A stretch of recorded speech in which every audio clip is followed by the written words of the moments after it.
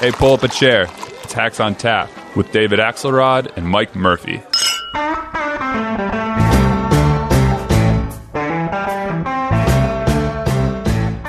Murphy. Hey, X, how are you? Murphy, how you doing, brother?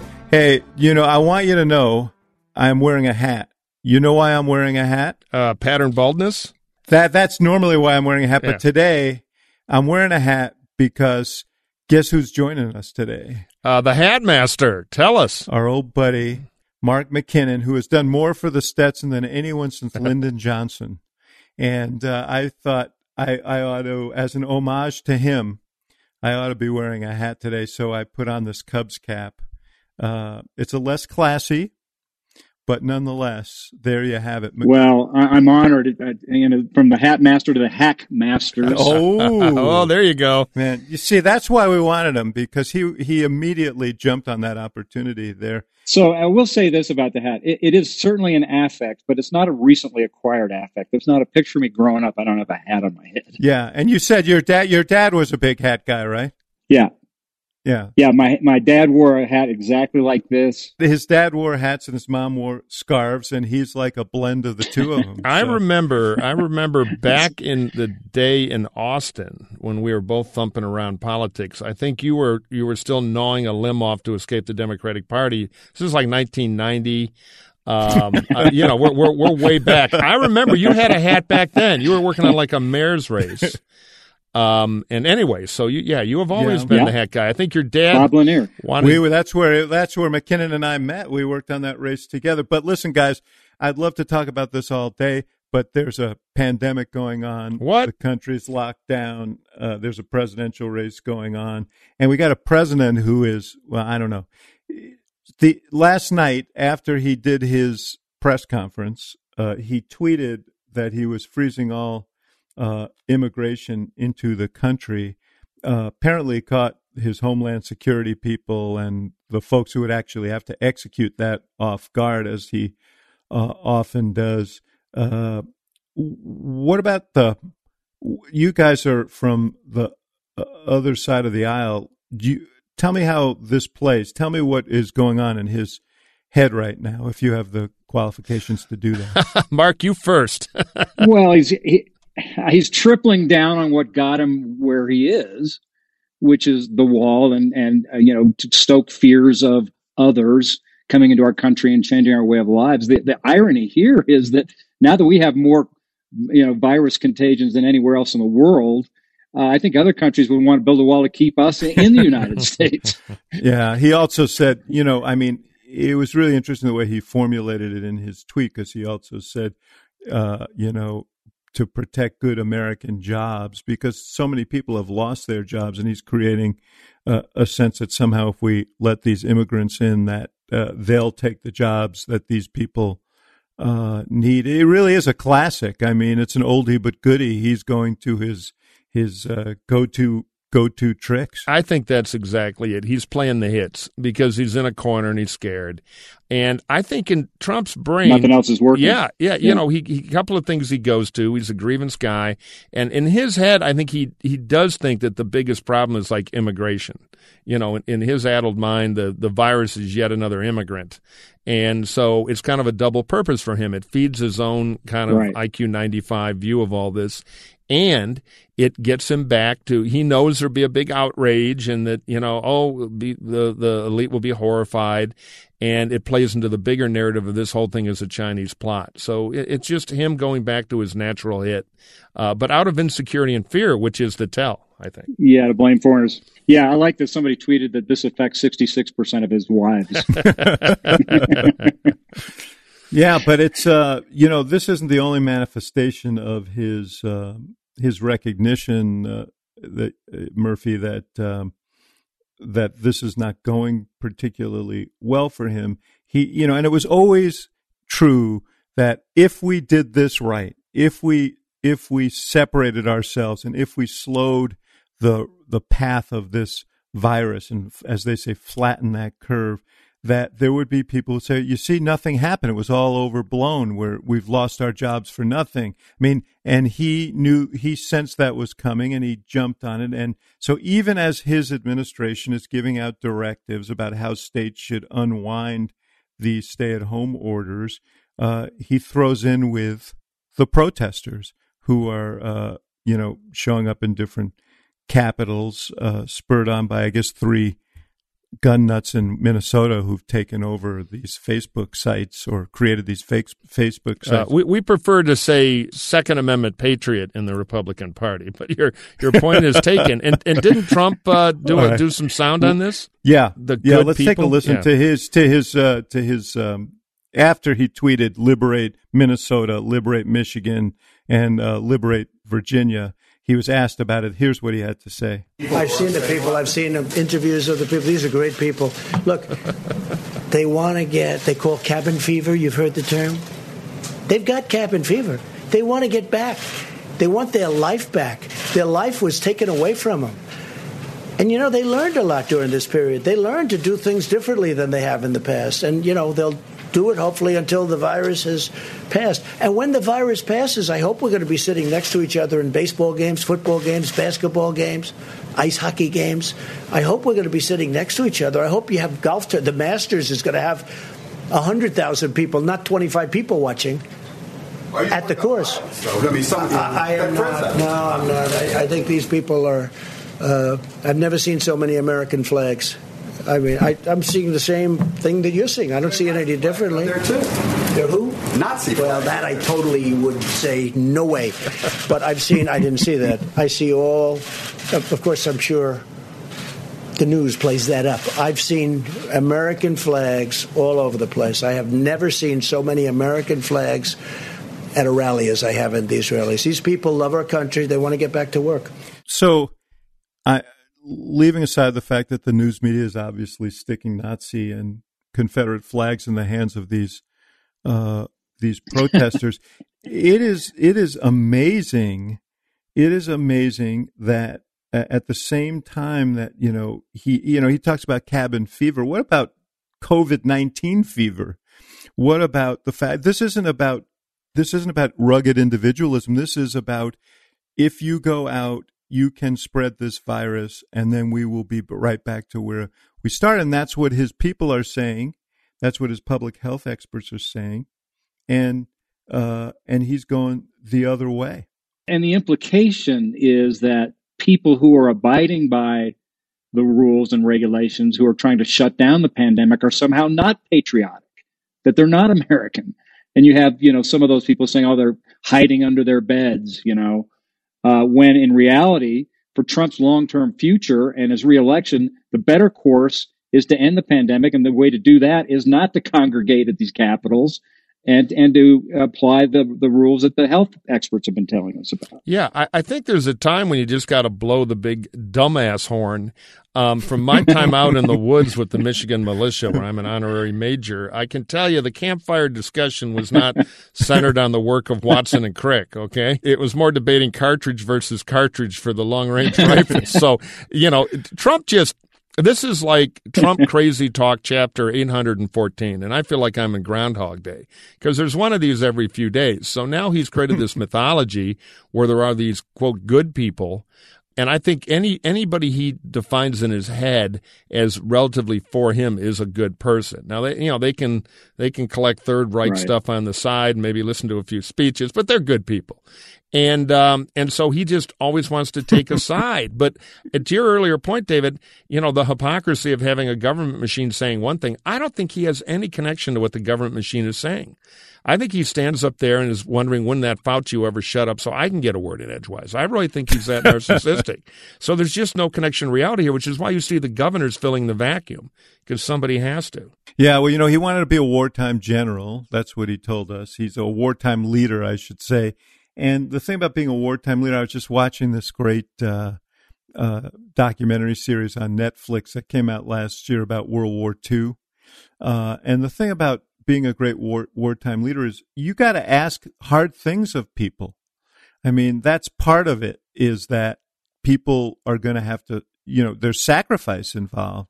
And in this case, there's real sacrifice involved. My heart breaks for people who've lost their jobs, not just the people who have been infected, but so many people who've lost their jobs, their businesses.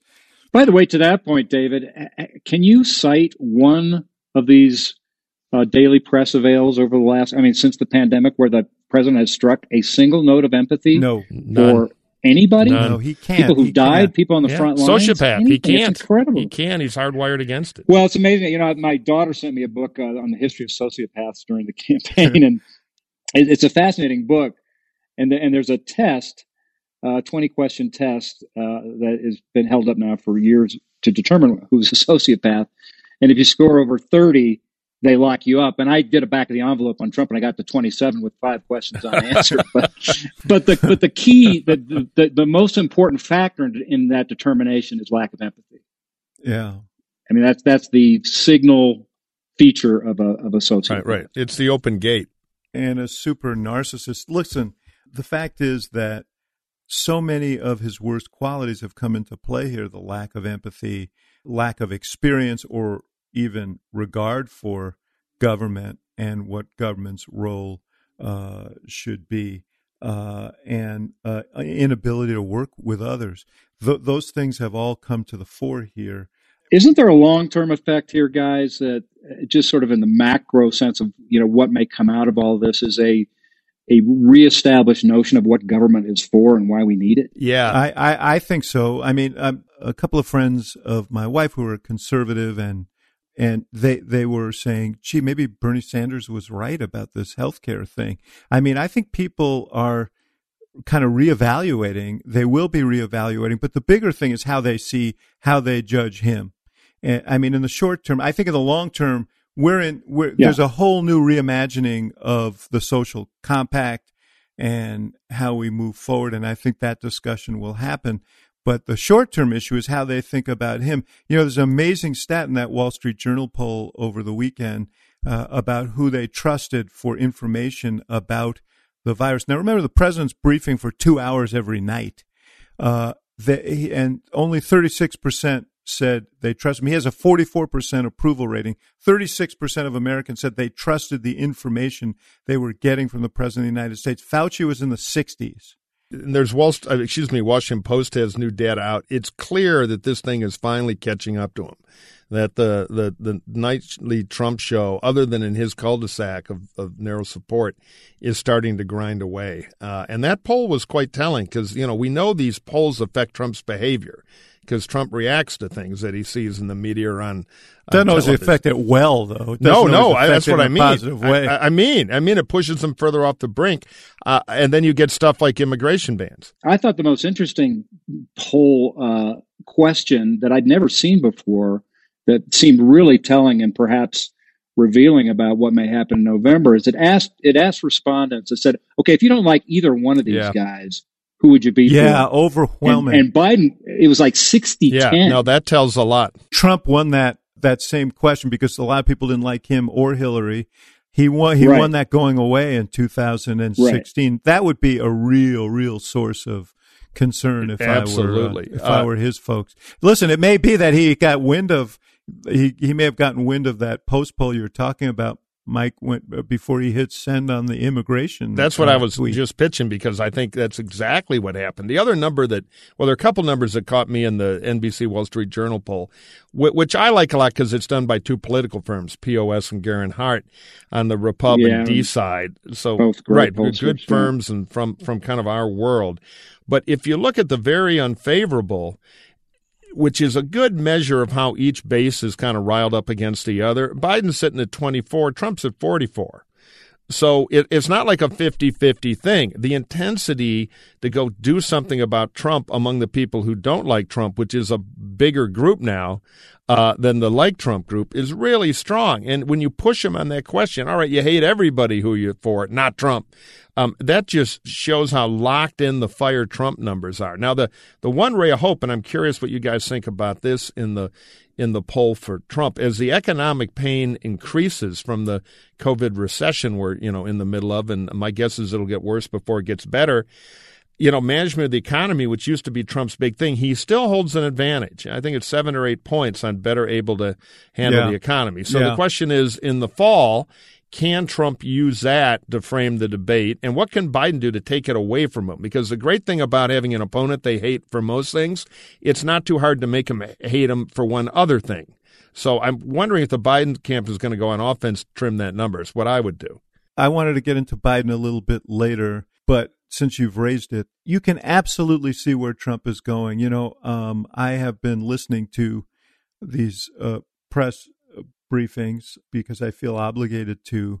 But one thing that I've noticed in the last few days is him stressing, we had a great economy before I built the greatest economy in history, and it's going to take a strong, experienced, guy to do that, and I'll do that again, and I'll rebuild it. And the flip side is, he and his campaign are depicting Biden as a guy past his prime, Sleepy Joe, not up to it physically or mentally. And I think where he's going to go is, look, this economy is in shambles, not because of anyone's fault. We had built it up to this greatest level it's ever been, and now I'm going to have to rebuild it. And the other guy, he's not up to it. Right, he can't handle it.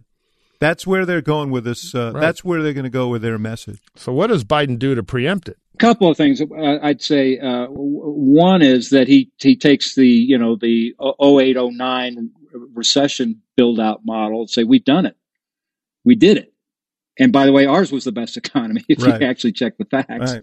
But more to the point, I think that the greater problem for Trump is going to be, I just think that while on the COVID front, things could improve, although I think that's that big bet at this point. I think there's, massive testing problems, and I think we're getting in too early. And, you see shit happening in Georgia, like people, opening bowling lanes, for Christ's sake. Yeah, well, we'll get to that. But I think that under almost any scenario, the economy is going to be worse in October than it is today.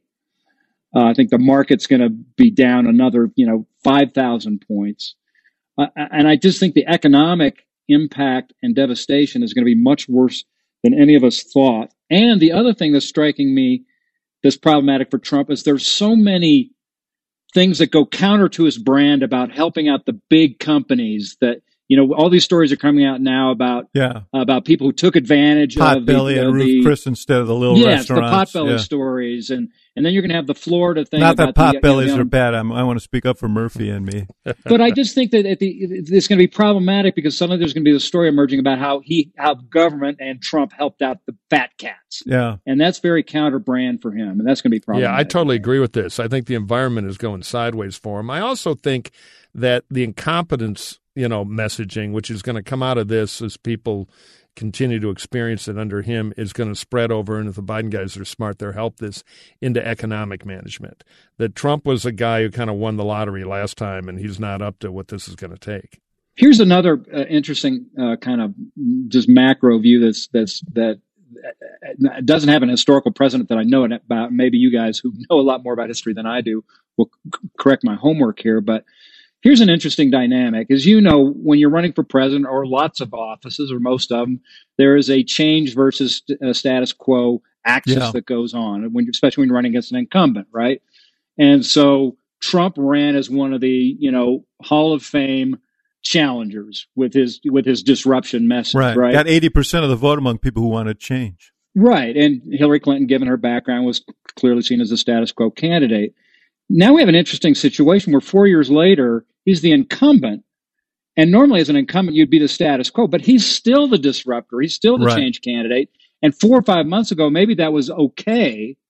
But given what's happened now, he's now the change disruptor, Jeb Bush chaos president. And you have Joe Biden, who's ironically the status quo guy, right, in style, as the challenger. Yeah. And so I think, but given the environment, I think a lot of people are going to check off and say, I'm kind of, I'd like to see a little calm, and this guy's been there before, and he rebuilt out of the recession. He knows who the deputy assistant secretary of commerce might be, and as opposed to leading that. Well, we used to have those. Yeah. But look, I think that that's absolutely right. And Trump only has one play. I mean, he's never going to be the inside guy making things run smoothly. That's not it's not within his capacity. It's not within his playbook. And he's going to keep on trying to inflame his base.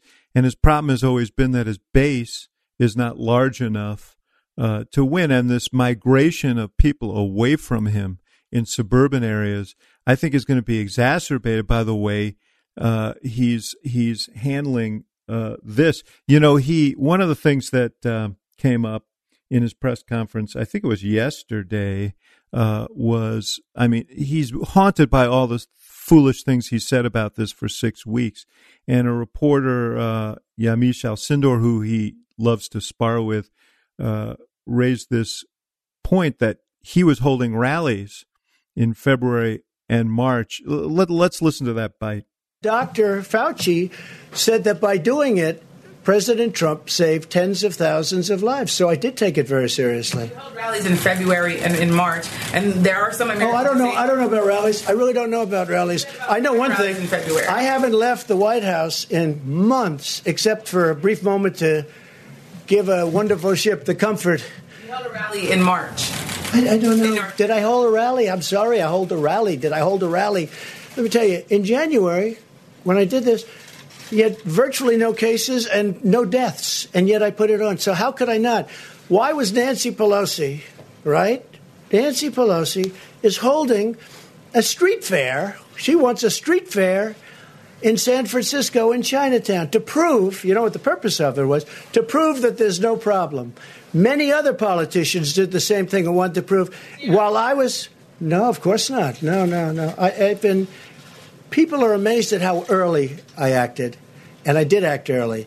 With that being said, it's very hard to say, let's close down the greatest economy in the history of the world. Speaking of acting, was he acting there? Does he really, I mean... He believes it. That's the thing. He believes it. In his head, it's all true. And Nancy, he constructs alternative realities and then he believes them, which is why he's always selling them. It's one of his crazy things. Well, he does, but the difference here, Mike, is that most of the things he says his base believes, but in the recent Wall Street Journal poll and others, not just Democrats, not just independents, but Republicans by a margin of, I think, 66% believe that he didn't act early enough. So not even the base is believing that. The problem is, he's got this one huge problem. It's called video. I mean, it's one thing to create an alternative reality, but when people can actually see the actual reality on tape and be reminded again and again and again of him saying that this was going to miraculously disappear and we wouldn't have more than 15 cases and,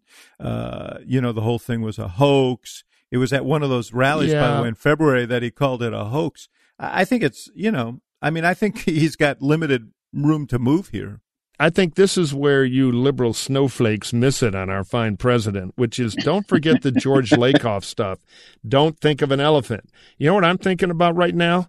And, I've hated Trump since 92. What the hell was Pelosi doing a street fair at the beginning? I'm curious about that now.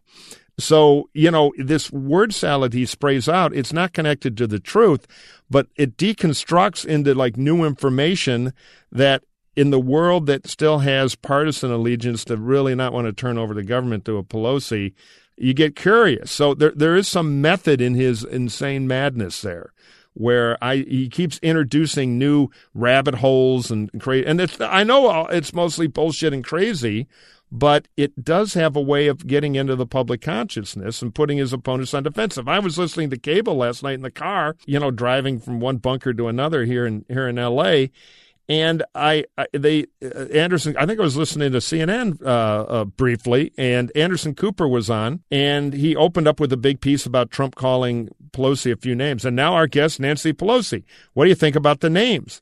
And Pelosi, to her credit, kind of said, why is that always the first question? Because he sets the agenda and you guys follow it. So, some of that stuff works. Yeah. And I think it, when the voters start having a stronger filter, it won't. But so far, there's a trick to it. Well, there's no doubt. I mean, that I completely agree with you.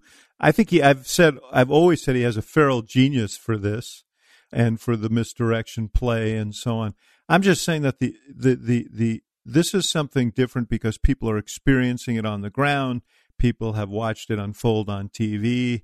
it's really hard to rewrite the script. And yes, he can throw out the Pelosi side, but Pelosi's not going to be on the ballot in November. And I think that with his base that may play, it's hard to see him expanding his base with misdirection I agree plays with that. in this kind of a situation. Yeah, I also think the Pelosi boogie woman he's just gone that well so many times, and it didn't work that well in 2018.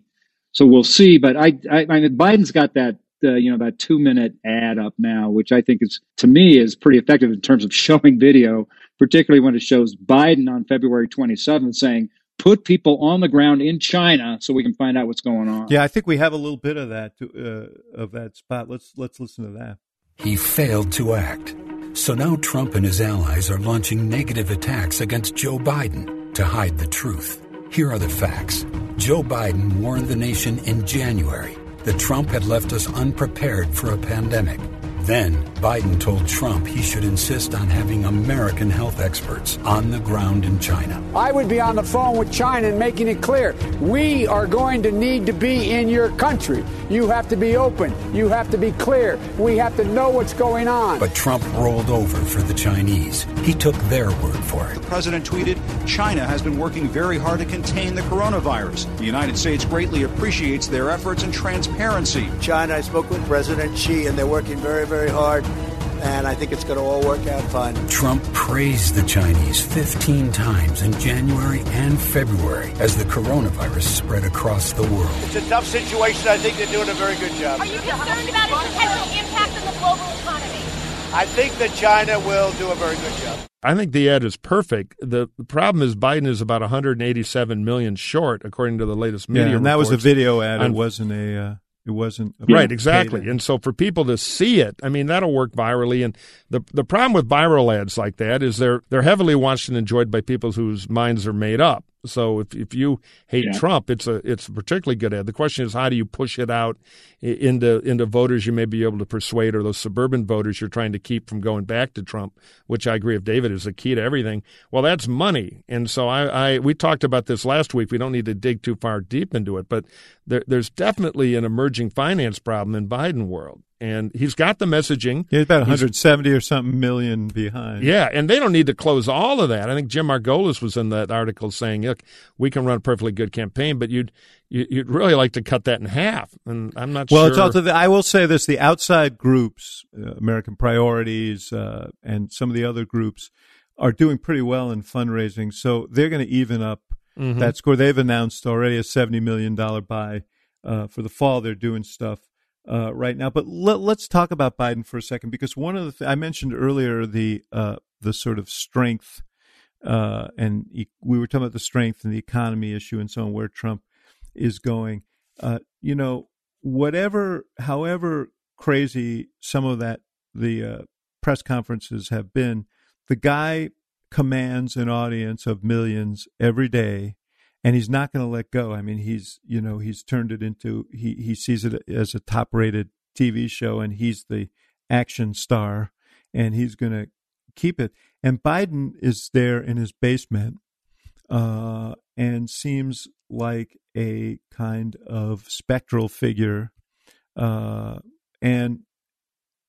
I think there's a tactical challenge for Biden here about how they use digital, how they use sort of viral opportunities, as well as their money, to try and create an image of a more active image of who he is, because these very, very intermittent interventions on television news programs don't seem adequate to me. And I think ultimately the image of the president behind that podium, surrounded by his team, talking about, occasionally talking about the virus itself, still connotes a level of energy that is hard to show when you're sitting in the basement. Yeah, he doesn't have a platform. I have a big question, a strategic one I wanted to ask your guys' opinion on that relates to this question, David. Well, first of all, I mean, Joe Biden is like Trump. He's not going to remake himself. He's going to be Joe Biden, and he's never going to do the Trump show like Trump does it, and he shouldn't try to. I don't think. And I mean, first of all, he should get out of the basement, maybe move to the main floor. Yeah. Can't they take them up to the first floor? Here's a question that I have for you. And people, there's been some op-eds about this, and, people usually write it off as kind of punditry gone crazy, and, it doesn't really manifest itself in the real world and never has as a quirky, crazy idea. But but I think we're in a different time now. And here's the notion. You announce not just your VP pick, maybe early, but you announce your cabinet positions as well. Yeah. You put out Trump says, I alone can do this. Biden says, I'm going to have the best team ever. It's going to be country over party. McCain, I'm going to have some Republicans, and here's what they look like, and have them fan out across the country in August and October and November. I mean, why not? Why not have Beto O'Rourke out there as Secretary of Interior, ginning up the kids? And why not, Julian Castro at HUD or whoever, and just have the whole damn cabinet out there? What's the downside of that? Well, one thing I think is I like the idea because it gives Biden a thing, and he can grab the debate and everything. The problem is the modern media will go out and start cherry picking at various. A minute, exactly. We didn't know that Beto O'Rourke, X, Y, and Z. So you've got to have real elephant skin not to get into the Daily, New York Times, Washington Post rifle shots at all these people, and so it becomes just a Washington food fight about who's pornographic, acting in their 20s or whatever, to use a particularly disgusting example. So the point is, if you could do it clean.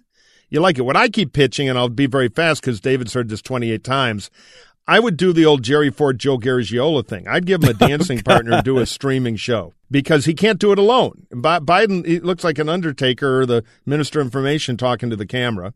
He needs somebody to bring out the best from the conversation. But I think if you would borrow your living room, I'm looking at here on Zoom with the fireplace and the warmth of it, it could be an anti-Trump thing. In other words, instead of the madness and high wire act of Trump. That's a really good idea. Like Oprah, I don't care, Al Roker, somebody who can, one, get Biden to shut up once in a while. But McKinnon likes the idea because he sees an opportunity to rent out the room. No, exactly. Biden could even borrow a hat.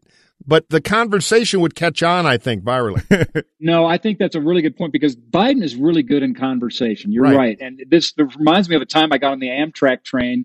Of course, went from New York to Washington, but it stopped in Delaware and picked up Biden, and we ended up at the same Foursquare table. And I'm like, I've liked Biden for a long time, and kind of knew him a little bit, so we exchanged pleasantries and what have you. But I was like, I'm going to leave the guy alone. He was he's a vice president. He's on a train. He's got homework to do or wants to take a nap. He didn't stop talking the whole time because there were a couple of college kids that kept asking him questions, and he loved it. He was on. It was like boom, boom, boom. Listen, the man likes to talk. I mean, he does. But to Mike's point, you need to kind of feed him. Right, and you need an air horn to shut him up once in a while, which would be the other job of that moderator. But that would be in a compelling Biden that would help him, and I think it would work virally, or they could buy time. Buy an hour every week. Yeah, I mean, and there are variations of that where you don't necessarily have to have the same person sitting in conversation with him every week. Right now, they're doing this podcast where he talks to people. That's not working at all because he's much better at answering than asking. Yeah. And it just seems very awkward and stilted. And, but in terms of your point, Mark, and Tom Friedman in the Times has been pushing this notion of of announcing the cabinet and so on. I do see the appeal of that. It speaks to what I think is really important for Biden, which is to really he has a unified Democratic Party. He should use all those assets. I mean, they should be very aggressive in flooding the zone with their surrogates, including Barack Obama and Bernie Sanders and Warren, but also, he's got a ton of other people just champing at the bit to go out. I'm wondering where they are, frankly. Pete Buttigieg, there are people who could really do him a lot of good out there. And even if you don't name them, there is, in many cases, an implicit understanding that these are the people he's going to be surrounding himself with. I would worry a little bit about Mike's thing. Even when you pick a vice presidential candidate, as McCain learned in 2008, you own them, and all of their liabilities become part of the campaign. The Trump people would see to it. So now, instead of vetting one person, you've got to vet 12 or 15, and and you just don't know, and you don't know how they're going to necessarily perform, and everything they say you own. So, that's the downside of it. I'm not saying he shouldn't do it. I also, by the way, want to remind everybody it's April, and whatever you do, you want to do it in waves, and you want to game it out in terms of time, because you're trying to land this plane in November, not in June. And so people are restless. Yeah, it's exactly right. You can use the dead time to hopefully emerge. I mean, he ought to be, they ought to be thinking through and getting his performance up and everything. So when the spotlight does hit him, he's fantastic. I have great worry they're not doing that. But to your point, Mark, I think there's a hybrid. What you could do is kind of build an economic recovery team. I mean, when I was doing the Schwarzenegger campaign and the recall, there you go. The economy was a big issue, and so luckily Buffett was for us. So we started doing press conferences where Arnold would nod sagely. Well, Buffett was his chief economic advisor, and instantly Arnold had a plan, which we later did have. So Biden could recruit a few all-stars that aren't going to be in cabinet so they don't get quite the scrutiny. He could travel and see them, and they could stream little meetings, and every week they could put out a provocative idea to start owning the future. He's never going to own the present virus. Yeah. Cuomo owns it. Yeah, I agree with this completely. But jump ahead and own the economy and shave that 8-point advantage Trump has, which is the one ray of hope in this very bad poll for Trump. So it's not there anymore when we get to it's even when we get to Labor Day and whatever the conventions are, and grab that credibility. Well, meanwhile, turn the surrogates loose to beat the shit out of Trump every day. In the suburbs. I agree with this completely. I think he should do that to signify, I'm the guy who's going to be taking this thing over. I'm thinking about what comes next. Here's what it's going to look like. Right. I have a plan, and I have the best people. I'm going to recruit the best and the smartest people. I do think the biggest and most important thing, though, is to put Biden in a situation and have his surrogates deployed in such a way as to connote energy command, because I think if he answers that question, he's going to be in really good shape come November.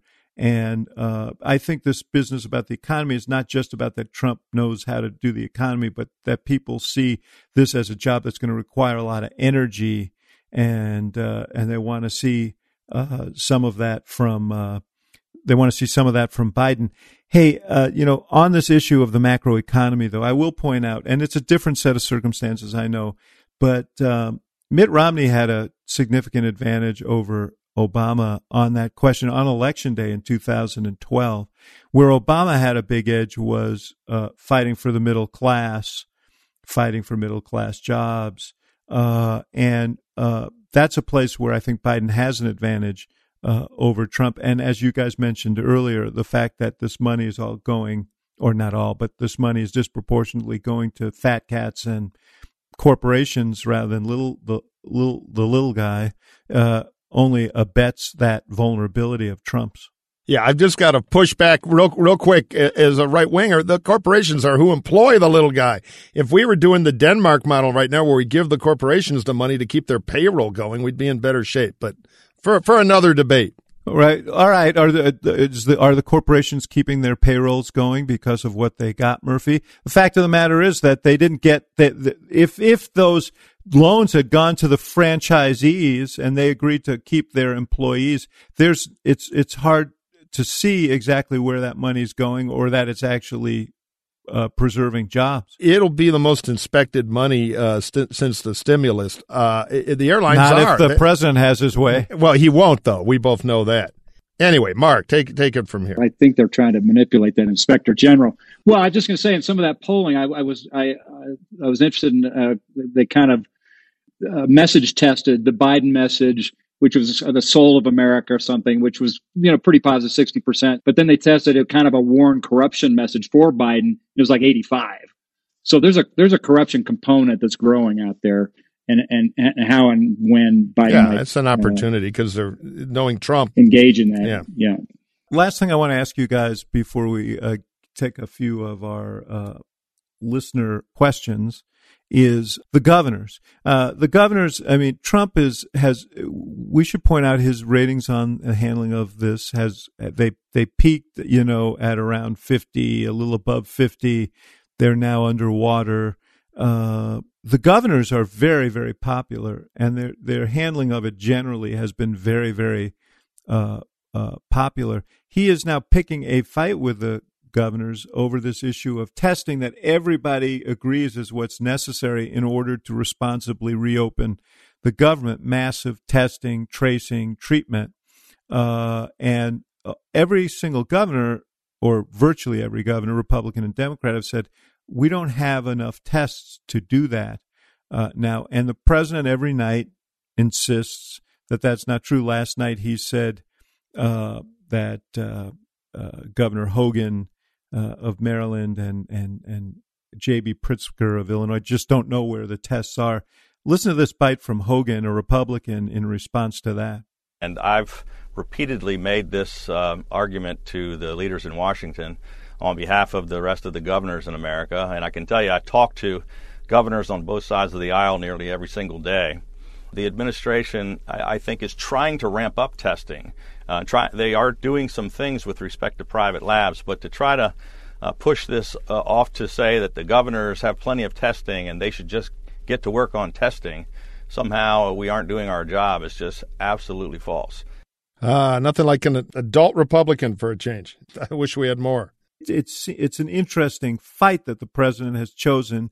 It's all linked to his desire to be the guy who says we should open up the economy.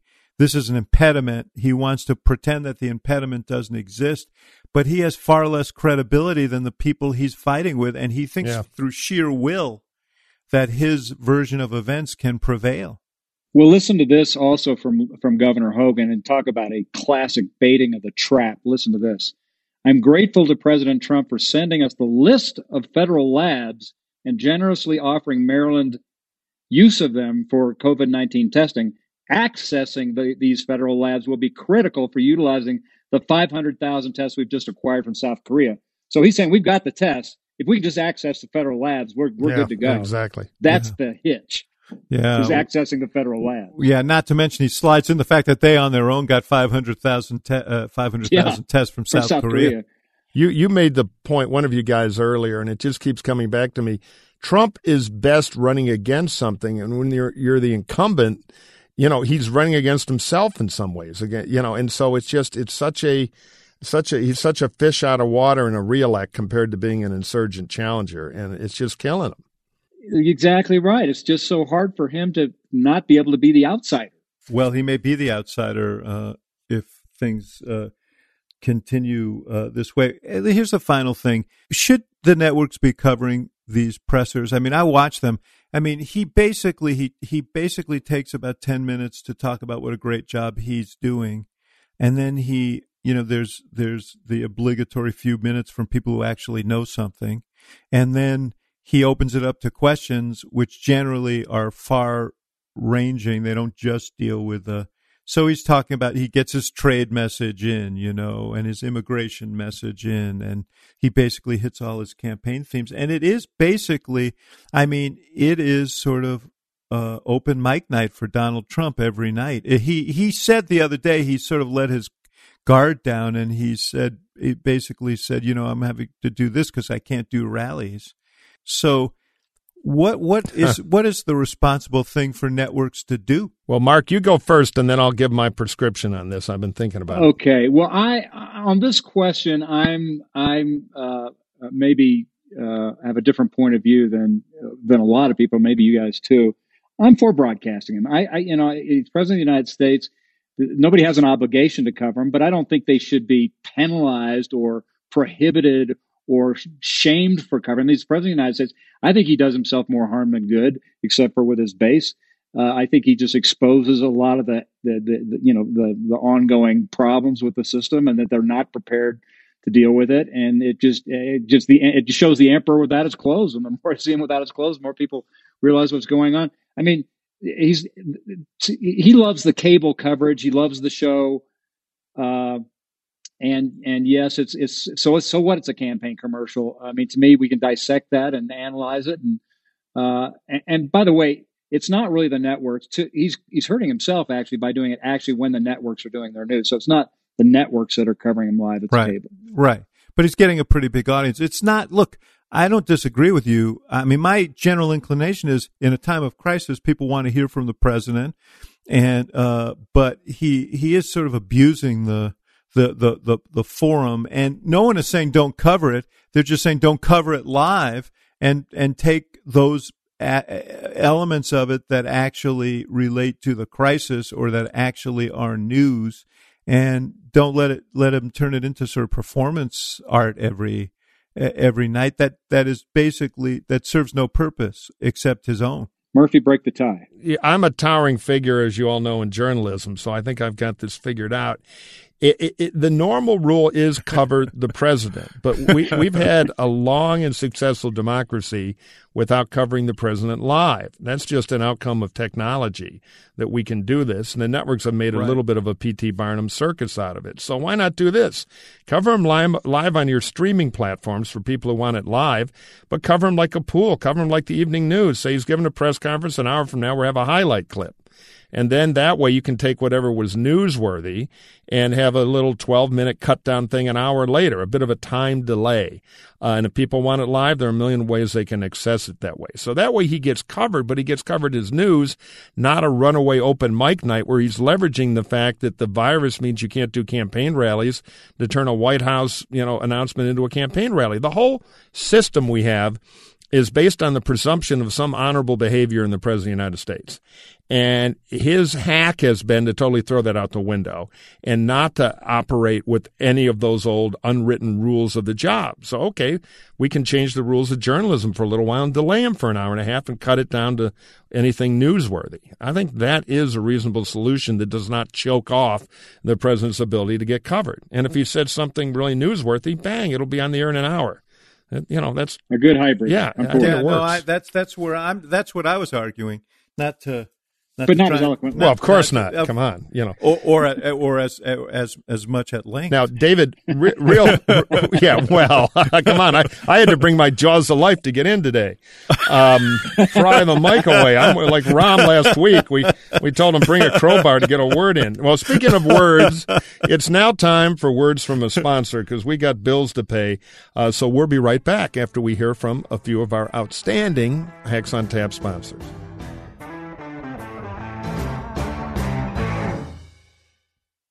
Gibbs, every once in a while on Twitter, people will write in and say, Axe, you make me nauseous. But nausea is nothing to joke about. It's like getting stuck in the back of a car and you're kind of a little bit hemmed in and you get that feeling and it starts in your stomach. It's not and like you're on your way to something good, a celebration or party or something, and now you're nauseous and you can't get rid of it, except there is an answer now, and it's called Relief Band. Tell us about Relief Band. Relief Band is the #1 FDA-cleared anti-nausea wristband that has been clinically proven to quickly relieve and effectively prevent nausea and vomiting associated with motion sickness, anxiety, migraines, hangovers, morning sickness, chemotherapy, and so much more. The product is 100% drug-free, non-drowsy, and provides all natural relief with zero side effects. Zero. For as long as needed. The technology was originally developed over 20 years ago in hospitals to relieve nausea from patients, but now through Relief Band, it's available to all of us. Here's how it works with Relief Band. It stimulates a nerve in the wrist that travels to the part of the brain that controls nausea. Then it blocks the signal your brain is sending to your stomach telling you that you're sick. Relief Band is the only over-the-counter wearable device that has been used in hospitals and oncology clinics to treat nausea and vomiting. If you know somebody who deals with nausea, Relief Band makes a great gift. I'm telling you, Relief Band works. We know from our own experience. We sent one to our engineer who often gets nauseous during our shows, and he reports 100% cure. Don't fall for those cheap bands you see in drugstores or on your Instagram feed. All right. Right now, Relief Band has an exclusive offer just for our Hacks listeners. If you go to reliefband.com and use promo code HACKS, you'll receive 20% off plus free shipping and a no questions asked 30-day money-back guarantee. So head to ReliefBand, ReliefBand.com, and use our promo code HACKS for 20% off plus free shipping.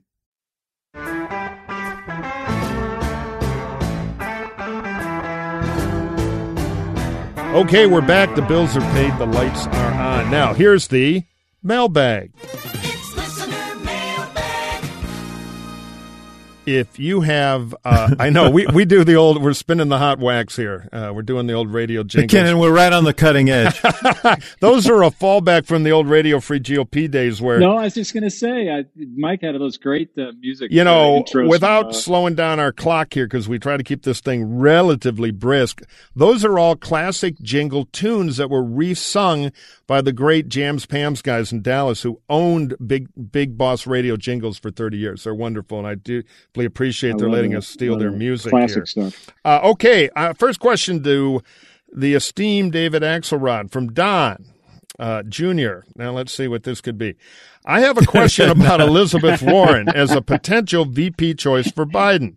I'm not seeing her on the media shortlist anymore, and I am wondering if it has something to do with her being a Democratic senator in a state with a Republican governor, Charlie Baker. I would think that flipping the Senate is almost as important to do to the Democratic Party as beating Trump. If Warren joins the ticket and they win, wouldn't Charlie Baker put a Republican in the seat? What do you think about Elizabeth as VP and all the rest of that, David? Yeah, presumably Charlie Baker would. It may not be the kind of Republican who Donald Trump would want or Mitch McConnell would want, but it would be a Republican.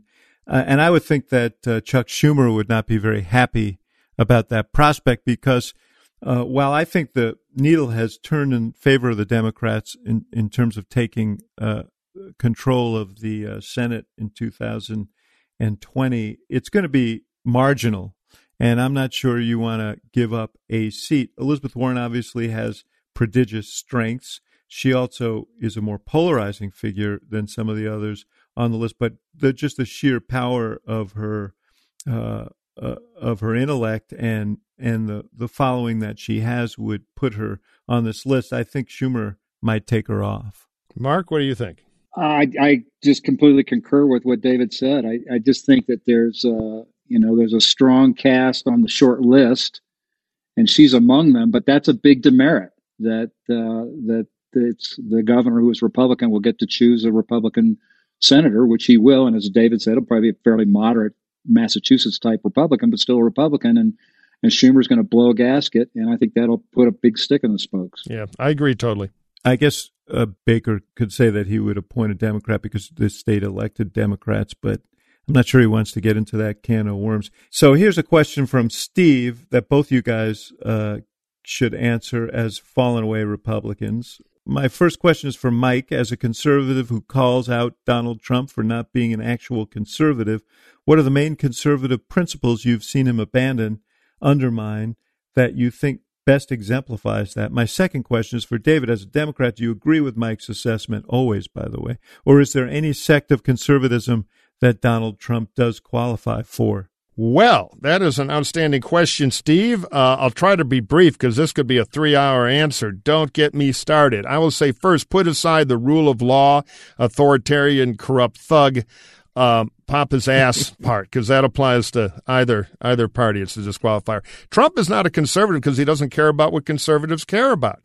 He doesn't care about fiscal policy, spends like a drunken sailor, has no comprehension of it.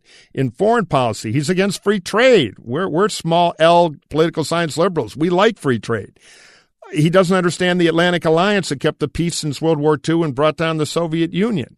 He uses cheap rhetoric. He is Juan Perón. He ought to have a ridiculous uniform with clanking medals, because with Trump, it's cheap populism, which is applying and pandering and cheering on the worst impulses of the mob. We conservatives, in the great words of William F. Buckley, like to stand athwart history yelling stop. And Trump is the opposite. He's cheap applause and no ideological compass at all. I just echo that. The easier question, a more simpler, shorter answer is which conservative principles has he not abandoned? Yeah, exactly. Look, I, in the main, obviously agree with you guys. And on the Atlantic Alliance point, Murphy, it was interesting yesterday to hear him talk about how, he's going to make a deal with the Koreans and they're going to have to pay for our defenses, our forces there because, we've been giving them this gift all these years. And it struck me, does this guy not see any purpose to having American forces in the world and having that capacity in a dangerous world? He sees everything as transactional, like NATO. We're doing Europe a favor. We're in Korea. We're doing the Koreans a favor. Notwithstanding that China's sitting over there wanting to dominate that region, that North Korea is sitting right there threatening us. But on two areas that I think you guys have to acknowledge that he represents what some conservatives would say is conservative orthodoxy, maybe three. One is deregulation. I think his deregulation has been dangerous. Yep. But he has been a radical deregulator. I think we're going to pay a price for that, and in a whole lot of ways down the line. The second is tax cuts. He passed a very big tax cut that was a signature of his last 3 years here. Republicans would claim that as their own. And the third would be judges. I mean, he's placing judges on the bench who, Federalist Society, has basically dictated to him. Again, we can have a big debate about what it means to legislate from the bench. I think these conservative judges, so-called conservative judges, do that quite a bit. But I think conservatives would cling to those three things and say, you see, he is one of ours. Yeah, it's what they have, the dereg stuff in particular. I mean, he has no idea what a conservative, strict constitutionalist judge is. He just waits for a list from Mitch McConnell. But I get your point. On dereg and on tax cutting, though you can argue fiscally incompetent tax cutting. If you look backwards, very few conservatives traditionally have argued for tax cuts in a time of economic success. Because generally, or argued for tax cuts without offsets. Right, exactly. They're generally to spur a dead economy, not to. Yeah, they argue for that when Democrats are president. Well, you guys always use the trick where you cut taxes by 4 cents and declare a massive middle class tax cut. Everybody plays the tax cut political game, and that's why that's a part of conservatism that appeals to Trump because it's popular. What he won't do is the unpopular conservative stuff. He's a fair weather conservative at very, very best. All right. Well, now we got one for all of us, but I want to start with McKinnon because he has a cinematic flair. And this question is from Brian, and is, what are your favorite TV shows or movies about politics? Well, Murphy and I probably share a lot in this department, which is, and you as well, David, I'm sure, because we're in the profession, we have a pretty high bar for watching political shows because most of the time they don't really meet the smell test. But I have 3 documentaries that I love, but were the inspiration for this documentary show we do on Showtime called The Circus. And they are in order. Great show, by the way. Thank you, sir. They are in order. Journeys with George, produced by, ironically, Nancy Pelosi's daughter, Alexandra Pelosi, in 2000, which was about that campaign with George Bush. And for the first time, turned the lens away from the candidate, back on the press, and first made me start thinking about, well, there's this whole orbit of people that are interesting, including the people covering the thing that are interesting. There was another one called So Goes the Nation in 2004, which nobody saw, but was a really good example of they dropped cameras into Ohio for the last 2 months of the election, and Ohio was critical, as we know, and it focused on people other than the candidates, like the press secretary for the northern half of the state, or the field general for the Dems in the western part of the state. And it turned out that there were these fascinating characters besides the main characters that showed you can have interesting characters besides the candidate. And finally, Mitt, the documentary, which I thought was spectacular as an example of, a guy who really could have been a great president, but kind of got bottled up and didn't show the real humanity and all those components of Mitt Romney that I know, Mike, well, that weren't really revealed in the campaign. So those 3 are a big top of my list. Murphy? Yeah, I agree with all of them. I agree on Mitt. You know, it's funny. Most of that footage was from the first presidential campaign. There was a big debate on whether or not to release it publicly. I argued for it because I thought it would have helped him. And Craig Whitney, who made that, is a tremendous documentarian. He did a new thing about a town in Texas with this big cheerleading culture that's fascinating, too. He's a great documentarian. Is he doing that? Yeah, I believe he's involved in that. He might have directed it. So I will just plug one movie, and I want our loyal audience to go to Amazon and buy the DVD. You will thank me. We might even use a little sound from this on the way out. It's one of the greatest movies about politics ever made, and brace yourselves, it's in black and white. The Great McGinty, a Preston Sturges picture, written and directed, 1940, Brian Dunleavy. It's the story of a hobo who's good at voting multiple times, maybe set in Chicago, and how he climbs the political ladder with his sidekick, friend, and antagonist, the great character actor Akeem Tamaroff as the boss. You will laugh, you will smile. It's, in my view, my favorite political movie ever made. There are other great ones, The Candidate, Best Man. You can go through the whole classic age of them, but check out The Great McGinty. Hey, that's a great one, Michael. It reminds me of another one that's so parallel to the Trump era, which is A Face in the Crowd. Totally. Yeah, Andy Griffith is a villain. It's Andy tremendous. Griffith, man. That is Lonesome Road. That is a great film. So I've got one. Being an urban politics guy, I recommend The Last Hurrah with Spencer Tracy, about the last campaign of an old machine boss and who loses to a vapid television age candidate, and it's really poignant and fun, and I would recommend that as well. Do we have time here, Murph, for a last call? Because I got one. Yeah, me too. Real quick, let's do it. Last call. All right, we can't leave here without talking about this governor of Georgia, Brian Kemp. He was late to begin social distancing because he said he just learned that coronavirus could be communicated asymptomatically, and you might not know if people have it. Like, everybody in the world knew this, but somehow he did not. And then he implemented social distancing, I think when he got the high sign from Trump that it was okay to do. Now Trump is signaling that it's time to unravel the thing. And this is the governor, even though they've had 19,000 cases there, lots of death, they still have a problem there. He's suggesting that they open up nail salons, hairdressers, and bowling alleys in the coming days. What the hell is that? I think he got confused. He thought coronavirus was caused by social dancing, which made more sense. So he spun into a whirlpool of confusion now, and then he's trying to think his way out of it.